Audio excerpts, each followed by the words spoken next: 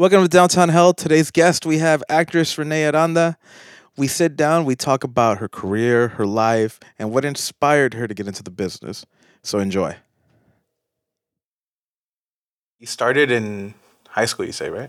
Junior high. Junior high? So I remember, actually, it's kind of a funny story. I wanted to be in color guard. Do you guys remember that from the band, Yeah. the Flagstaff? Because my brother did winter guard one year, and I thought that was just awesome. So I auditioned, but I didn't make the team. I was not so great, I guess. And my second choice was drama because my sister had taken it and said that it was fun. So I took that class in junior high, and the first time that we had a scene to do, I just remember feeling something just click inside me, and I just thought, this is it. This is what I'm supposed to be doing. So when it came time for high school, I was supposed to go to a school called Chino Hills High that had just been constructed, and because of the way districts lay, it's like you're supposed to go to the school closest to where you live. But I wanted to go to Ayala because they had a theater program that was just renowned in the area for it had been going on for decades of just awesome shows, like almost college level productions. So I wanted to go there, and my mom had to pull a few strings to like figure out, okay, you really want to go there? Let's figure out how we can justify that with the district, because she did kind of have to make an appeal. But that worked, and I went there for my 4 years. And Of high school? of high school. Wow, right? how was that? Because it's like, you know how sometimes they'll show movies and it's like, oh, they're in a music school, but they're like young, and you're like, what? That doesn't look like the high school I go to, you know? Yeah. So it was kind of like that. Like it's like It didn't. it's more based on theater, but you also have the math and the English. Like It wasn't quite an art school, but because it had been the only high school, I think my city was incorporated as a city in 1991. So that was the year after I was born.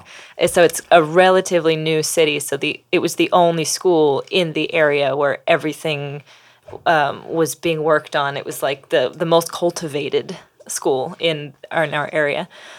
So they had like the band was national sweeping every year at nationals. They were just killing it. Our sports teams dominated everywhere, like Don Lugo and other places. But I'm going to get a bunch of hate mail from Don Lugo fans. But Chino Hills High beat us with the football. Our football team was not that great for a while. But our theater program was, again, it was the only place that anybody kind of, some of the other schools didn't have theater programs. So it was really... Yeah, I guess depends, huh? I mean, my high school didn't have color guard until I was a senior. Right, Then yeah. they like brought it in. Happens. Yeah.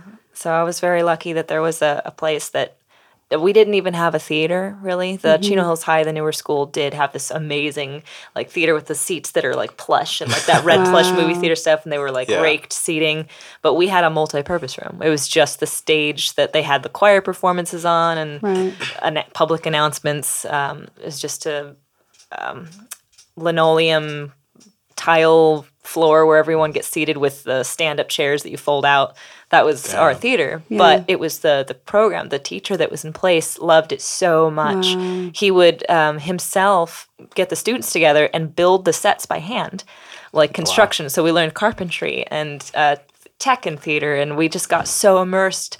We learned how to slate properly, which is something that as an actor you'll either What does that mean? It's when you introduce yourself. So you'll walk up to this mark on the floor, kind of centered on stage, and you say, "Hello, my name is Renee Michelle Aranda, and I will be performing on this podcast today." So that's just the way you introduce yourself before you go into an audition or a scene. Got it. Yeah. Wow, So that's awesome. that's always been like, so you've connected with that early. Like, how is that? Did you bring that to your family early on and say, like, this is what I want to do? And were they fully supportive of it? Yeah, my mom, she was a singer, and she was a self-published singer. So I got to grow up. I was so lucky, so fortunate to grow up watching my mom actively pursue her dream career. My dad was a working dad, so he wasn't home a whole lot. So as soon as she knew what any of us really wanted to do, she tried her best to just encourage that. She would say, okay, well, then you got to put the work in, and these are the things that you can do. But we weren't wealthy, so we weren't able, like, I wasn't in acting classes. I didn't have workshops I was getting sent to. I couldn't even get headshots or anything like that. She tried it with my brother, my older brother. He actually had Shia LaBeouf's agent for a minute, but then she dropped him when he started taking off.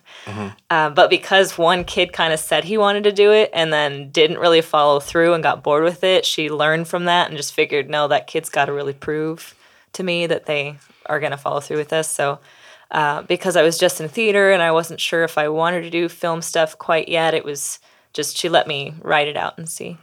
Wow, it's just so where do you see this taking you within about 3 years or 4 years? Because I know this goes by so quick. I mean, like 1 minute you're in, you're doing this, and then next year, like you said, you're leading role. And where do you see it going? Honestly, I think the best goal to have is to just always outdo yourself. Oh, okay. So never having an end game with my career means that I get to die doing what I love, and also at the same time say that I'm always doing what I love, and that I'm always successful and always succeeding, because as long as I'm doing this, then I'm good. I think that in 3 years, it will probably be kind of what's happened now, where people are seeing some stuff I've been in. But I did that 4 or 5 years ago.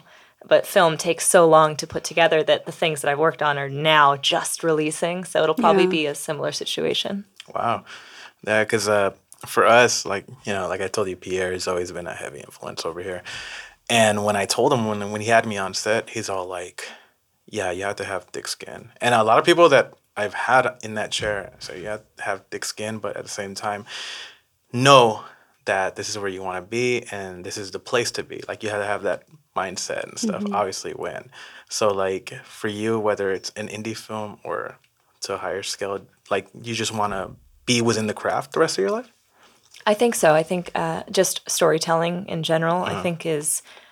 The more you get into entertainment and you see the amount of influence that you have as a content creator, what responsibility that brings is a lot. And you can either just do it for fun and just have that be your truth, which is okay, or you can say, no, I want to be a professional, meaning that what you put your time into, is going to be here when you're gone. It's going to inspire children, your friends, kind of make or break your parents, and whatever it might be, what you do is you're leaving a footprint. So you have to kind of have a little bit of consciousness with that.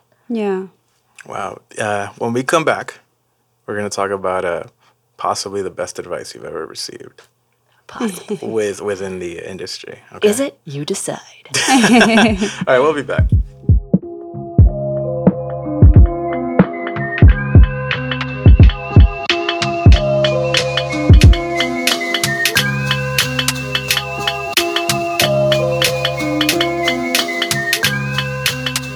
All right, we're back, and we're talking about, obviously being in the field and just trying to do this until we die. Until we die. No, but you being in the craft as long as you have, and then just trying to perfect it. What's some of the best advice you've ever received? Some of the best advice I received was one time at the academy, we had this thing we participate in called the KCACTF, or the Kennedy Center American College Theater Festival. They come and adjudicate different productions, and then they select different ensembles to go compete further. And then that year, or I'd been nominated 1 year, but the next year they started a new award that was just honoring actors. So I ended up winning a national recognition for outstanding performance by an actor, and only 2 people got that award nationwide. So they flew me to Washington, D.C. Damn. And when we were there, other actors that were from these ensembles and then selected from there were competing against one another for something called the Irene Ryan. So it was really interesting experience too, because I had won that national award. I didn't have to compete still for this other award that they were going for, so I just kind of got to observe the best of the best at the American colleges competing for this thing. And we were put into these master classes at the same time, so I was able to see kind of the way that everybody's heart was in it. It was like you could see how badly they wanted it, so much that the work was just inherent. Because you want it so bad, the work is just what has to happen. And then they found a way to bring the soul and the creativity into it. And one of the classes, they had said, what you need to do once you have all that is then the application is pick a city, whatever you want to do. So be it music or theater, like New York or Los Angeles for film, what city or society has accumulated most of the work for what you say you want to do, then move there. Go there. Pick a city and then stay there.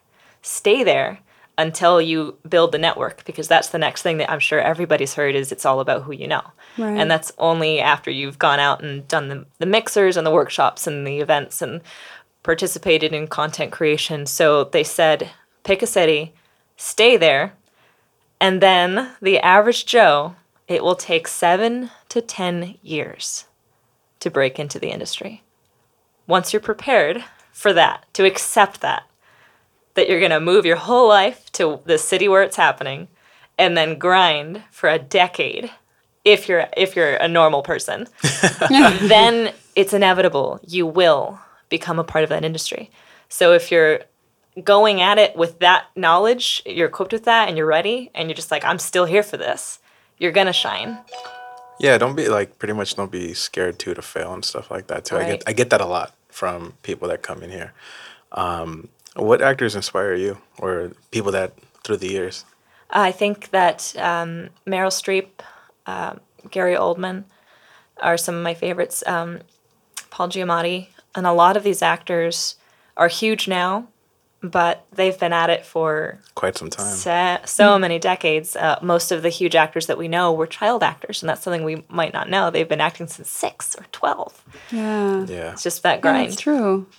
That's what happens to a lot of artists as well. Like they blow up, and it's like, well, you have been working for years. It's just finally they're getting their spotlight. Yeah, that's something a lot of people say is, oh, now you've made it. Well, what that means, it's literal. You actually have to have created it, brought it, manifested it. And you have the energy to do this for quite some time, because Yeah, you seem pretty so. enthused about this whole thing. I'm telling you, like, everybody that I've had on here are at different levels, and then there's guys that have been here and like, yeah, man, I'm acting, I'm still here, and it's like, I guess, but you're the first one. You're the first one to be like, yeah, we're winning, we're going, and I love it. I love the craft. And It's hard though. Don't get me wrong. It's Yeah. like there are times that I ask myself, is it worth all the politics and all the hate that comes your way? And that stuff is also going to happen, and you have to accept that who am I going to be? What am I going to keep with me to either encourage me to try harder, fail, like you said. Failure is something that I actually encourage.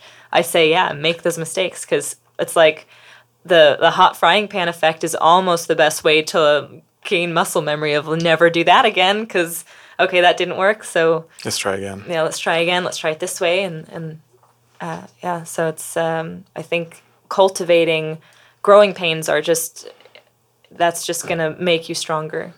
What's something in the industry that you feel you could do without? Something, would be it negative or just something that you've seen through the time? There's a layer of entitlement and secrecy that comes with a lot of the entertainment industry. It's like the whole pay your dues thing, and I don't understand that. To me, it's like you may have worked to gain the knowledge, but once you have it, wouldn't you rather be in a world where everyone was like, oh, here's what I've learned. Oh, share this experience. Like, oh, try it this way, or something like that. But the whole like, oh, don't tell them they have to earn their stripes and pay their dues. It's just like you're making it harder for them to do their best in an environment that you're also standing in. So if they're not doing their best because they don't know better and you don't take the time to tell them, then other people aren't going to do that for you. So it's a similar sort of everybody's stunting the other person because they're afraid of the other person succeeding, instead of realizing, just like the way that the IMDb meter works, the star meter online, it's like a graph. Just imagine a net.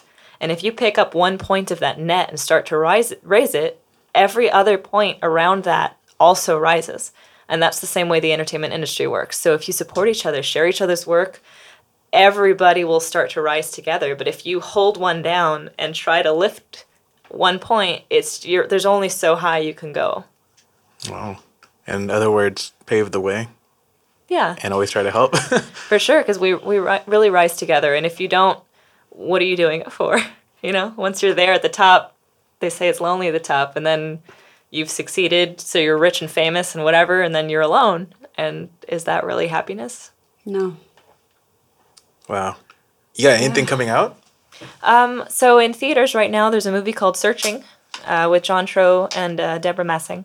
So I make a Hollywood TV Cops cameo in that one. It's super Oh, cool. small, but That's awesome. It was That's really a great fun. thing to be so proud of, actually. Thank you. Wow. So I'm an EMT in that one, and then there's another movie, a limited release called Papa. That one I have a speaking role with some of the lead characters, and I just finished filming something for Netflix. I have a speaking role in an episode, so that'll be coming out sometime next year, I think. Wow, that's dope. Thank you. Any social medias? Yeah, I'm on. You can Google me at Renee Michelle Aranda, and they've got in my Google profile on the side, you'll see links to all my websites and social media platforms. But on Instagram, Facebook, and Twitter, the handle is Ren Makara, which is the first 3 letters of my whole name. So Ren, R-E-N, Michelle, M-I-C, and Aranda, A-R-A. Ren Makara. Thank you for coming in. Of course. Like Thank this you was so like much. so Thank cool, just to have somebody here from like the other side and The other side. actively, Yeah. actively doing it. You know.